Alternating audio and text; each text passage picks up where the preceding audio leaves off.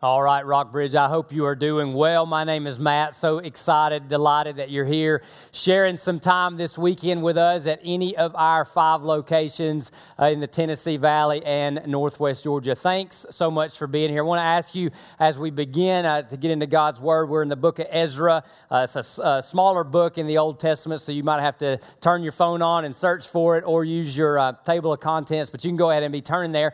But as you're doing that, I want us to pray in a couple of directions.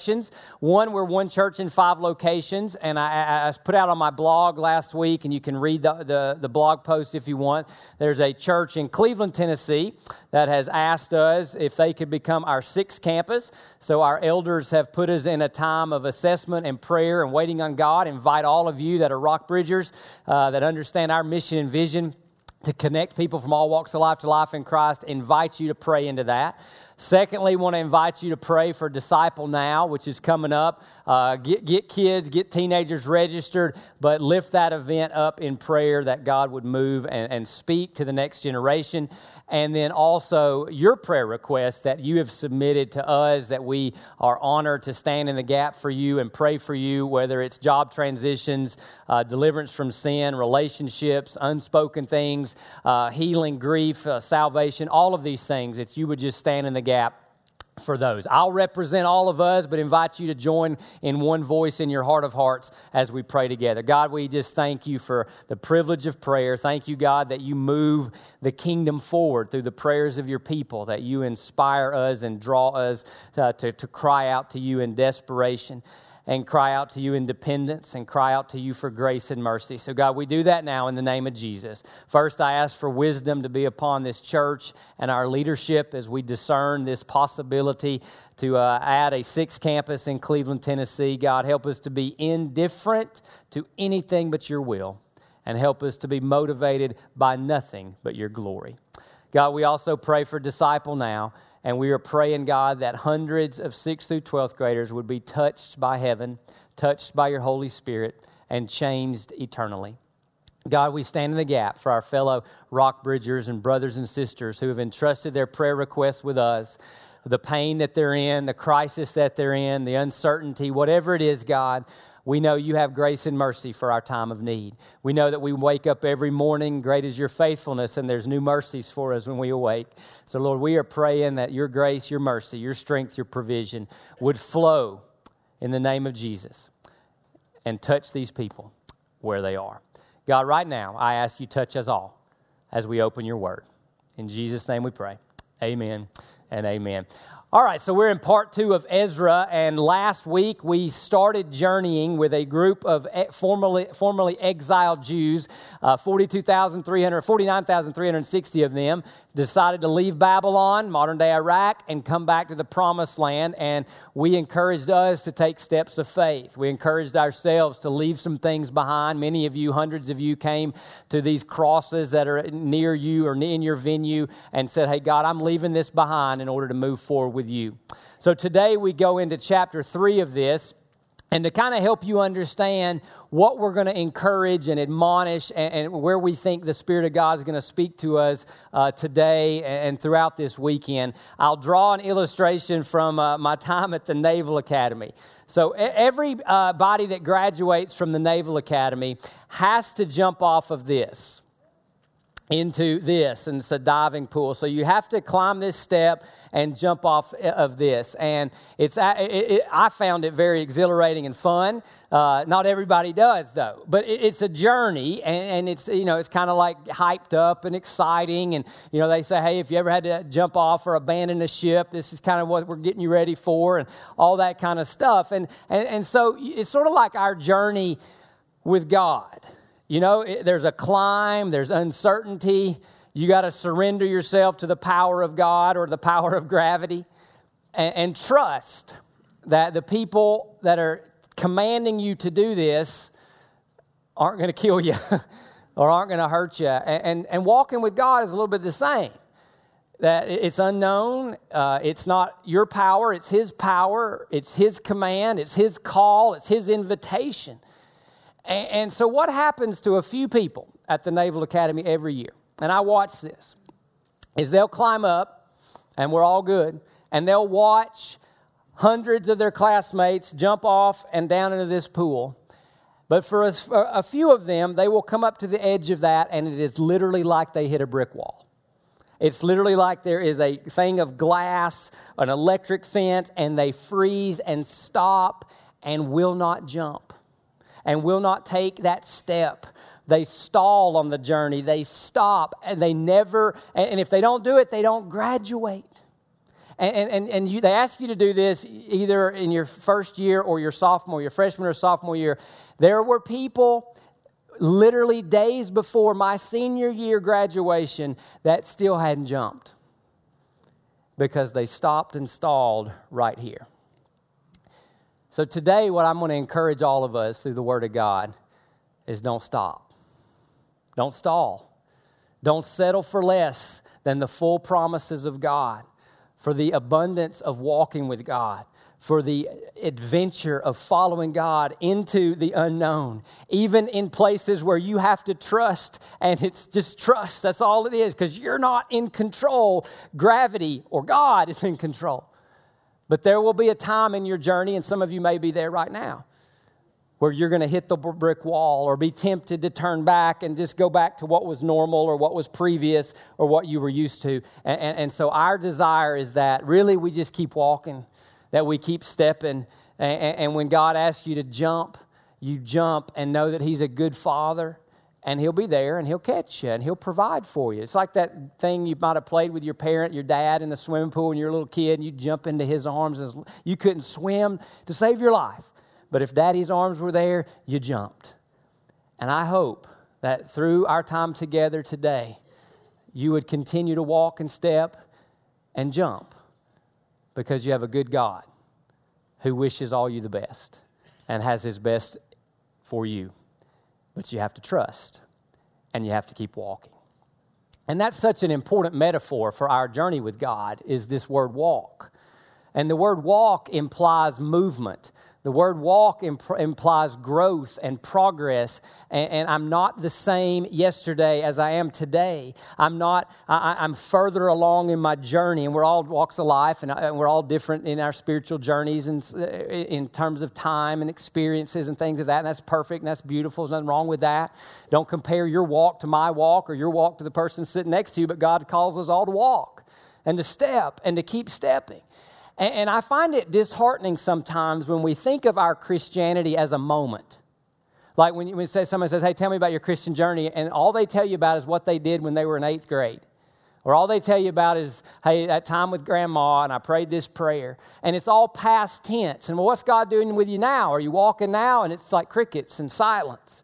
And so sometimes we think of our Christian faith as previous, as some decision or some moment that we had in the past. And listen, I don't want any of us to think of Christianity as a moment in your past. I want you to think of it as a movement in your present into your preferred and best future.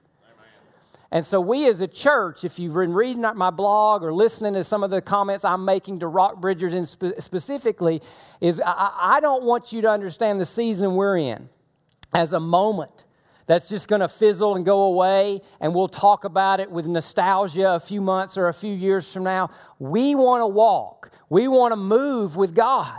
We don't want to come up to the edge, and when our good Father says jump, we don't want to freeze and stop and turn back and settle for anything less, because God calls us to do this word wherever He leads. We want to go. Micah 6:8 says it this way: He's told you what is good and what the Lord requires of you, to act justly, to love faithfulness, and to walk humbly with your God.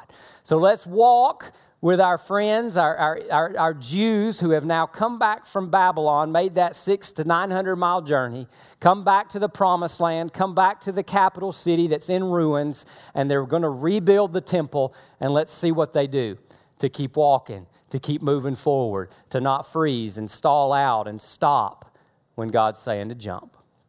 We start in Ezra 2:68 and 70, then we'll go to chapter 3. After they arrived at the Lord's house in Jerusalem, some of the family heads gave free will offerings for the house of God in order to have it rebuilt in its original site. So they take up an offering to fund the building effort. The priests, the Levites, the singers, the gatekeepers, the temple servants, and some of the people settled in their towns, and the rest of Israel settled in their towns. So they go kind of get themselves quickly in their hometowns or where they came from or where their tribe originated from. But when the 7th month arrived, and this is where we start moving, and the Israelites were in their towns, the people gathered together as one in Jerusalem. So everybody comes back to Jerusalem because they're not there to build their house. They're there to build God's house. They're not there to get comfortable and safe. They're there to be committed to a cause. And so they know why they're there. And so the two leaders are Yeshua or Joshua, son of Jehozadak, and his brothers and the priests, along with Zerubbabel, son of Shealtiel, and his brothers, began to build the altar of Israel's God. These two people are going to come up again, Yeshua and Zerubbabel. He's the governor, he's the high priest, began to build the altar of Israel's God in order to offer burnt offerings on it as it is written in the law of Moses, the man of God. Understand this. Just understand, they left their homes. Their homes really aren't established. It's basically drop your bags and everybody come back to Jerusalem because the reason we're here is not to establish our name and our house and our address. The reason we're here is to establish or reestablish God's name, God's house, and worship God. So keep moving. So what do we begin to learn that we can apply to our lives as some of the keys to keep moving forward so we don't freeze? The first thing is this: you just got to get started. You just got to get started. It's amazing how we sometimes talk ourselves out of anything and everything. See, here's what you need to understand. God loves to give new beginnings. God loves to give new beginnings. He is all about restore, rejuvenate, refresh. He's all about rebuilding. He is all about new beginnings. And if God gives you a new beginning, you know what you and I have to do? Begin. Get started and start moving. Listen, and you don't start when you feel like it. You start even if you don't feel like it. You get started. And so here's the beautiful thing about us being a church from all walks of life. Some of you started because you just showed up here at a worship service and you I don't even know where to find Ezra in the Bible. That's okay. And someone just invited you and you haven't been in church forever or in a long time. That's okay. You just get started and just come back next week. That's all. And just pay attention. Come back next week. That's it.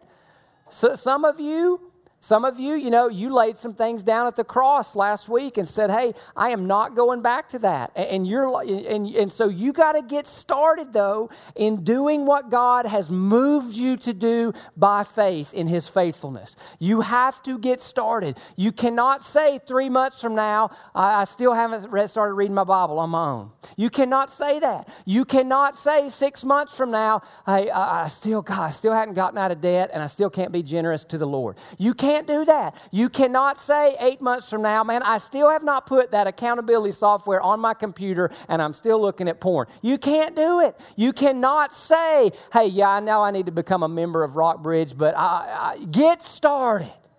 Get started in what God has moved you to do. But there's a warning. Don't stop where you started. Don't stop where you started. Now, that's where we're going to, if you zip over to the minor prophets of Haggai and Zechariah, we're not going to talk about it today, but eventually the Jews are going to stop where they started. All right? So your Christian faith, your journey with God should not look the same a month from now as it does today, because it's a walk. It's a journey. It's a movement. So don't stop where you started. Now, the second thing that we learned just from the passage that we read, just a few verses that we read, is this. They got started. It said they began to build, and they began to do what they were called and created and commissioned to do. So they started with the end in mind. Do you know what the end in mind is? It's worship. The priority was worship. The priority was not maintenance. The priority was to reestablish the worship of God. The priority was we are worshipers, and that's what we're here to do. You have to ask yourself this question. Why am I here? What are we doing? To start with the bottom line up front. What is our core business, if you're in the business world? What is our end zone? What is our home plate? Why did God put me here? What is God's ultimate view, ultimate vision? What is God after? What am I made to do? And the deeper you go and the more you wrestle with it, it's going to come to this word. God created you to worship Him. That's it. And so when God calls us to get moving, when God calls us to move forward, He is going to be calling us into more and more faithful expressions of this. Now, let me stop, because some of us think worship is what we do before the sermon. Some of us think worship is a couple of songs. Here's the definition of worship. And when I give you this definition, I promise you atheists are worshipers, Buddhists are worshipers, Muslims are worshipers, business people are worshipers. We're called to worship the one true God. But here's the definition of worship. When the attention of the heart and mind are fixated in such a way that overflows into desire, word, and action. That's it. That's it. You ever had a vacation plan like to Disney or to the beach? You worshiped because your attention was given to, hey, I can't wait to get to Disney. I can't wait to get to the beach. And your mind thinks about it. Your heart's there. Your affection's there. It's fixated. It overflows into desire. You talk about it and you save the money. You use the credit card. You get in the car and you go. That's worship. Go to any sports arena and watch fans go crazy. That's worship. Everybody's a worshiper. That's our core business. But when God calls you to take a step forward with Him, when God calls you to move with Him, it's that He gets our attention or captures our attention, or we give God our attention, and our minds and hearts are so fixated on Him that it overflows into desire, word, and action. That's the core definition of worship. That's what God is after, and it moves us forward. So you see this. You see this, that all of us, if we have any kind of strong desire that leads to strong action, it's out of what we're enjoying, is worship is what's driving that. And worship is what's moving that. So here's the beautiful thing about God. God is His own reward. God is not the means to an end. God is the end. God is the goal. Worship of God is what we're after. But anything you enjoy is like that. Anything you enjoy has that capacity that once you taste it, once you get it, once you're captivated, fixated by it, and move towards it, then you just keep wanting it. I mean, nobody goes and has the best steak of their life like at a great steakhouse and says, well, I'll never want that again. Nobody does that. Nobody goes to a great Broadway musical and says, that was amazing, but I never want to see anything like that again in the rest of my life. Nobody goes to see like the Grand Canyon or the Swiss Alps or a beautiful river and says, oh man, that is so beautiful. I never want to see creation again.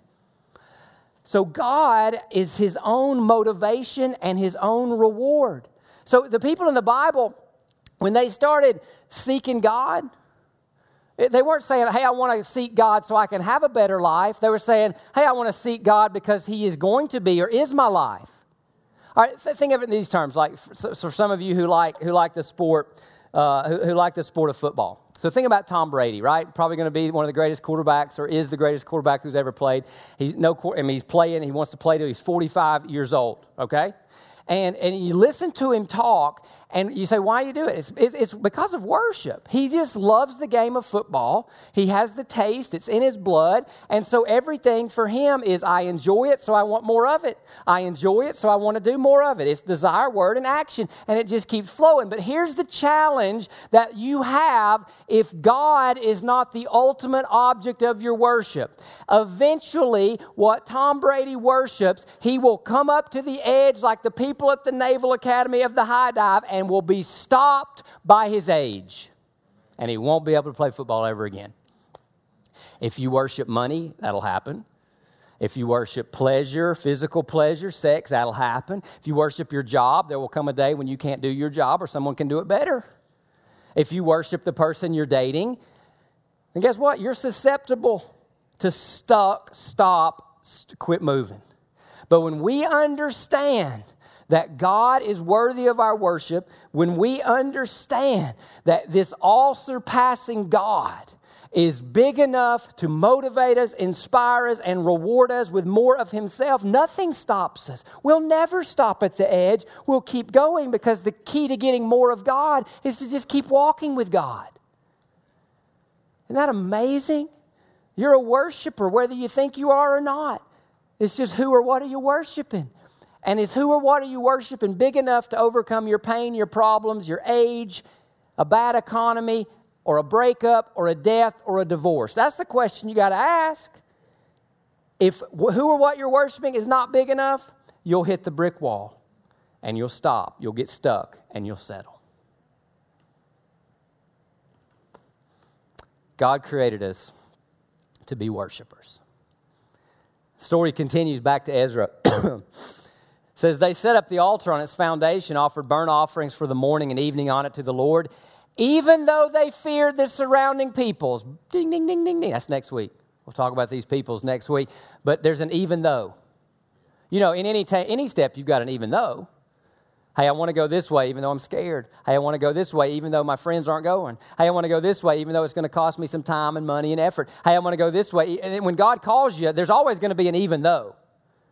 Even though it's not convenient, even though I don't feel like it yet, even though I'm scared to death, even though I've never jumped from something this high before and I'm not sure what's going to happen when I get to the water. But they kept building, even though they feared the surrounding peoples. Not only did they keep building, they started worshiping because that's what they're there to do. They celebrated the festival of booths as prescribed in the Word of God and offered burnt offerings each day based on the number specified by the ordinance for each festival.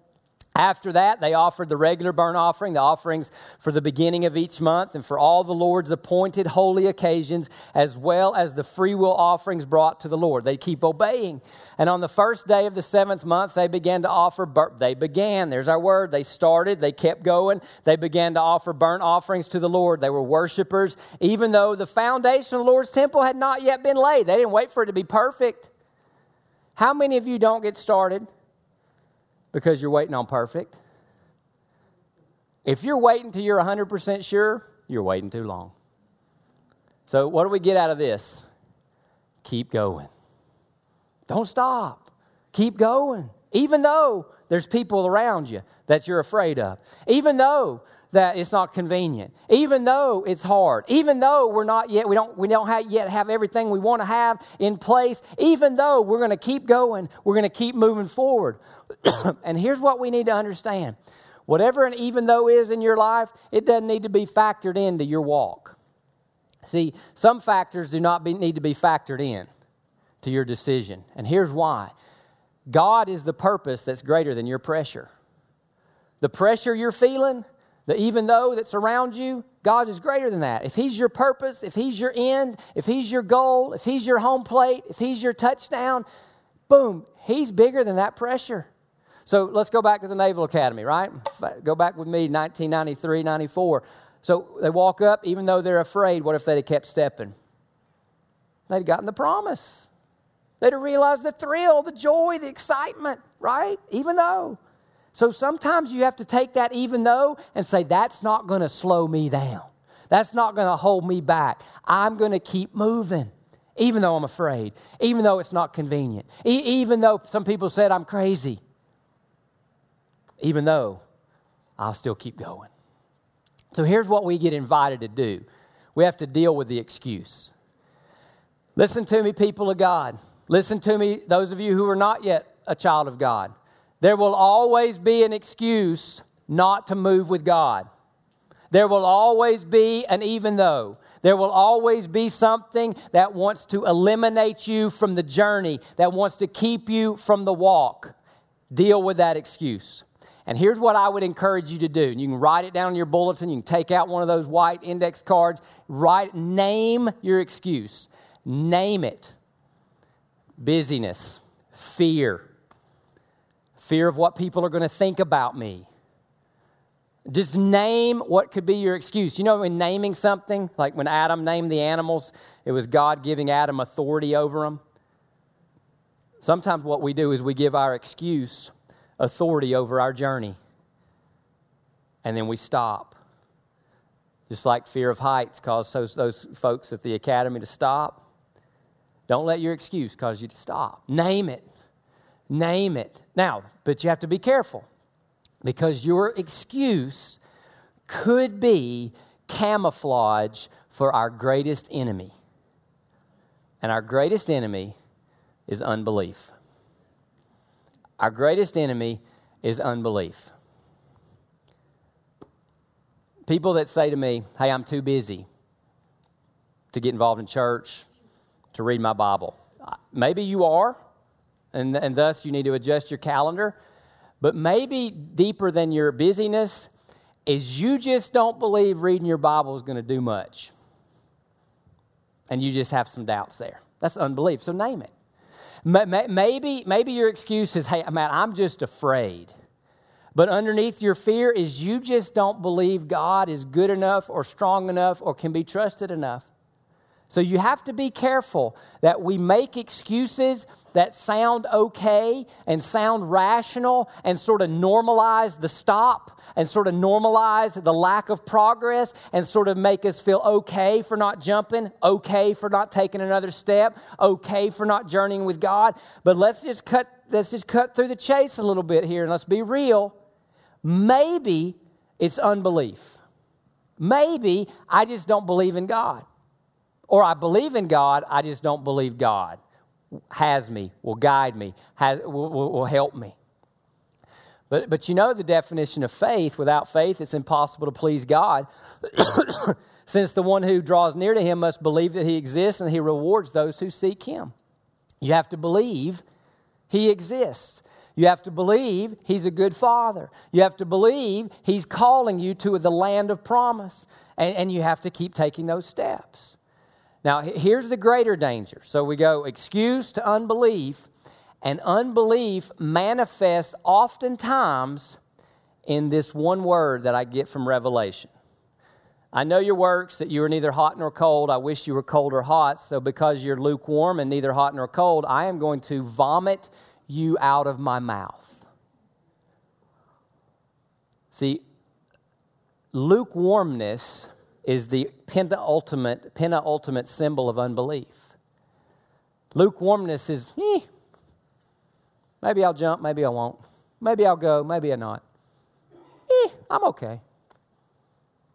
And Jesus says, I will vomit you out of my mouth. So see, in moving with God, this symptom is the sign of this condition. I just don't believe God's satisfying enough, strong enough, capable enough. Meh. Let me give you four signs of lukewarmness. The lukewarm Christian really only wants to be saved from the penalty of sin, but not from sin itself. These are the people who I really like sinning. I really like doing my own thing, but I don't want to go to hell. Dallas Woodard calls that a vampire Christian. All you want is Jesus' blood. You don't want his life. His blood covers your sin, paid the penalty. But by golly, you don't want to follow him anywhere. Now listen. The reason God wants to save you not just from the penalty of sin, but the power and the presence of sin is so you can be in his presence and worship him. Go back to begin with the end in mind. So God's whole goal in this whole operation is not to keep you out of hell. It's to make you a worshiper of him. And sin gets in the way. Lukewarm people only give God leftovers instead of their first and best. They give God what's left, not first and best. And it's unbelief that God's not worthy enough. Or I need to be exalted more, so I'll hold back what makes me feel better about myself. The lukewarm people, they live with no need for faith. They've set up their whole life. There's no desperation for God because I really don't need God. Go read Revelation 3, 13, 14 through 20. They just don't need God. I mean, they believe in God, but they don't really need God. The people that left Babylon, they didn't need to leave Babylon. They had their jobs. They had good life. They didn't oppress them because they were captives. But they realized they needed God, and they wanted God. So they stepped out in faith to get God. Lukewarm people are moved by stories of bold faith, but it's not their story. They hear a testimony like, wow. The Naval Academy, people would watch, jumping off the high dive, wow. But no. Moved by stories of faith, but it wasn't their story. And then what does Jesus say to do? He says, as many as I love, so I ain't giving up on you. I love you.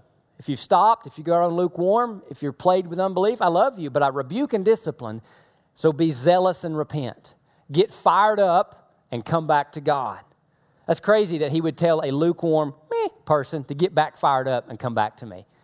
Well, I'm not feeling it, Jesus. How do I get fired up? Do you know how you get fired up for God? You get fired up for God by seeing him more clearly and then obeying him more faithfully. That's how you get fired up for God. So if you lack the motivation to read your Bible, if you lack the motivation to come to church, if you lack the motivation to give up porn, if you lack the motivation to work on your marriage, if you lack the motivation to write, and give God back what he owns, the percentage he owns of your paycheck, right, and has asked for you to give back to him, if you lack all that motivation, I can stand up here and give you 5 steps to do all those things, but we won't get anywhere unless you want to see God and obey him more completely. So you have to see God. And our problems start with not having a correct view of God. So every problem you face, every path you take, for better or for worse, is going to be affected by the size of your God. If you really believe God is who he says he is, God is faithful, God is good, you jump every time, don't you? You step every time, don't you? You give every time, you go every time. You just keep walking because it's God asking you to. It's not God plus, it's not God and, it's God. I get God every time. And so some of us, the greatest thing that could happen to you right now is to get a vision of God that would keep you moving forward toward him. Let's pray this prayer. We'll read it. I pray that the God of our Lord Jesus Christ, the glorious Father, would give you the spirit of wisdom and revelation in the knowledge of him. Paul's got anything he could pray for, and he says, I want them to know you more, God. I pray that the eyes of your heart may be enlightened so you may know what is the hope of his calling, what is the wealth of his glorious inheritance in the saints, and what is the immeasurable greatness of his power toward us who believe according to the mighty working of his strength. He wants them to get God. And look at these adjectives, immeasurable and mighty, wealth and glorious. He wants them to see God. How do you see God? I'll give you 4 thoughts. You see God in creation and makes, wow, order and beauty and design, amazement, right? You see God in the life of Jesus. I'll give you an example. Think about Jesus when they brought to him this adulterous woman. They find her in the act of adultery, so she's naked. They bring her to Jesus. And I'm sitting there like, how did Jesus, we all battles with lust, battles with judgment, battles with condemnation, and he treats her like a human being. Not a commodity, but a human being. And I look at how I look at people, and I'm like, oh my Jesus, you're amazing. Think about John 13, where Jesus washes his disciples' feet. And I think, man, my wife will ask me to take towels upstairs and put them in the towel closet. And I'm like, doesn't she know what kind of day I've had? Jesus is amazing that he would wash feet. You see God in his perfections revealed in the Word. The one that's rocking me right now is 1 Timothy 1:17. Now to the King, eternal, immortal, invisible, the only God, be honor and glory forever and ever. Amen. Wow. Go read Isaiah 6, 1 Timothy 1:17. You see his perfections in the Word of God. Like, wow. I don't want to displease him. I want to know him. I want to worship him. And you see God in the death of Jesus. That this King, eternal, immortal, invisible, in high in majesty, went low to die in my place, in your place. And when that God comes in view, yeah, you can trust him at the high dive. Yeah, you can trust him to take the next step. Yeah, you can trust his word in the Bible. Yeah, you can trust him with your money. Yeah, you can trust him with your marriage, your career, your decision, your cancer, because he's God. He's God. Story continues, though. In the 2nd month of the 2nd year after they arrived at God's house in Jerusalem, Zerubbabel and Joshua And the rest of their brothers, including the priests, the Levites, and all who had returned to Jerusalem from the captivity, you got to get started, they began to build. I want you to notice something. This was not just a few super spiritual people doing the work. This was everybody coming together. Everybody, all who had returned to Jerusalem. See, you know what we're supposed to do in the church, right? We build the church. We add to the church. Some of you, listen, this may be a step for you. We have Serve Connect right after these services on this weekend. Maybe you're like, hey, I want to help advance the church. Just like all of these people. See, the church isn't built by just two people, Zerubbabel and Yeshua. Everything's built with everybody chiming in and helping. So you have an opportunity to get involved and to do Serve Connect. But the larger principle here of keep moving forward is this, and this is plaguing the church in America. I think it's the death of the church in America, right here. We have to reject what I call the professionalization of Christianity and redefine normal Christianity according to God's Word. And let me explain this, okay? Most of us will never play in the NFL or NBA because that's a professional sport. Now, we'll play it in our backyard and kind of, it's fun. But we know that's not who we're going to be. A lot of people think Christianity has two classes of people, the all-stars, the professionals. That's Matt. That's the worship guy. That's my campus pastor. I'm just a regular Joe. And so what you do is you settle for a second-hand experience when God wants to have a first-hand relationship. And you just think, like, that's out of reach for me, like the NFL's out of reach for Matt. Or I'll never get there. But listen, what's normal in the Bible is all of us pursuing Him. All of us enjoying God. All of us seeking God. All of us as worshipers.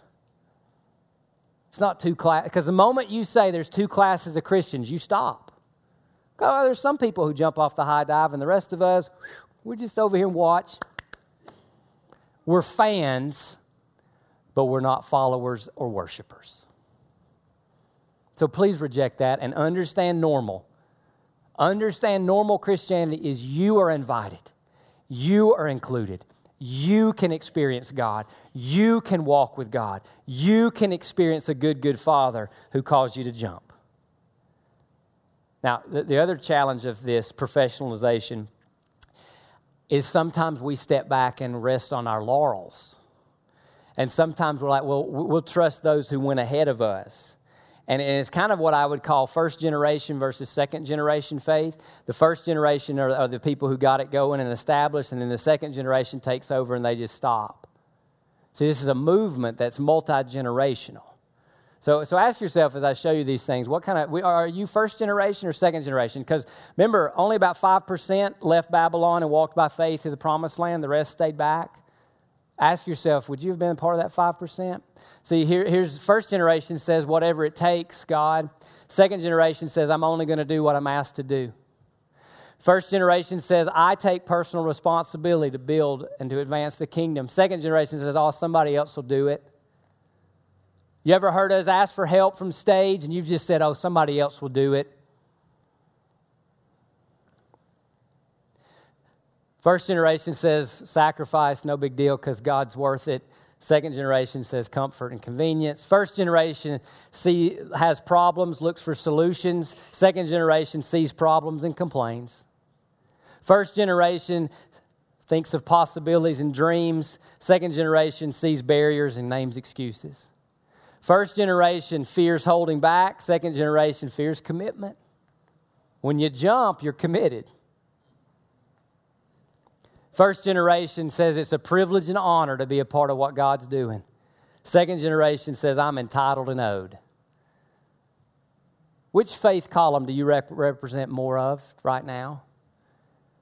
If you're over here, chances are you're about to stop, have stopped, or you've stalled. You can move over here when you see an amazing God who put Himself on the cross and invites you to follow Him. So when the builders had laid the foundation of the Lord's temple, the priests dressed in their robes and holding trumpets, the Levites descended from Asaph, holding cymbals, took their positions to praise the Lord. They're worshipers, right? As King David of Israel had instructed, they sang with praise and thanksgiving to the Lord. Here's what they said, "For he is good and his faithful love to Israel endures forever." Then all the people gave a great shout of praise to the Lord because the foundation of the Lord's house had been laid.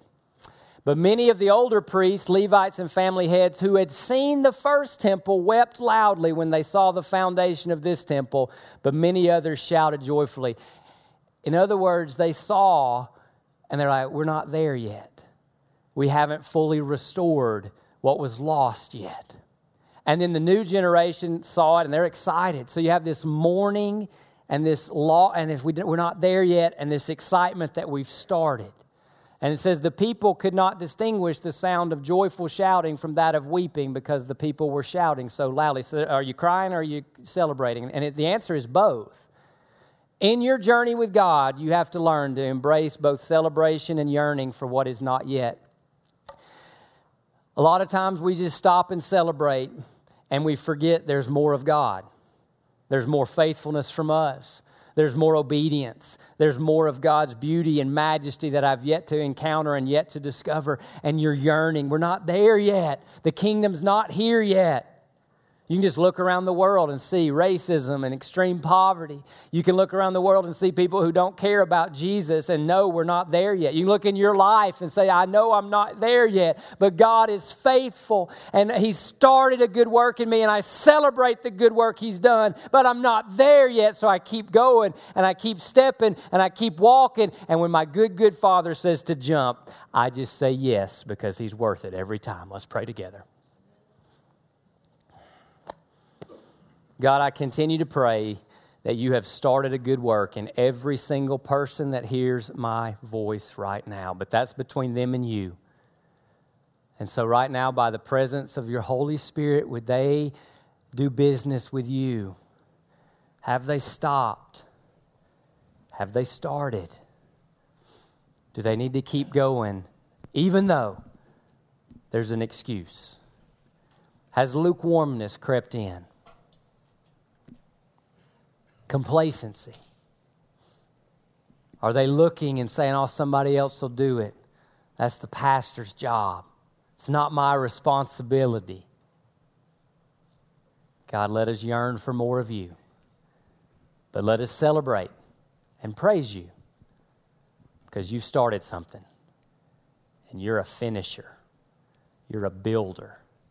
You're a restorer. So, holy God, build our lives in your word and for your glory. God, you're a good Father. And then in the name of Jesus we pray. Amen.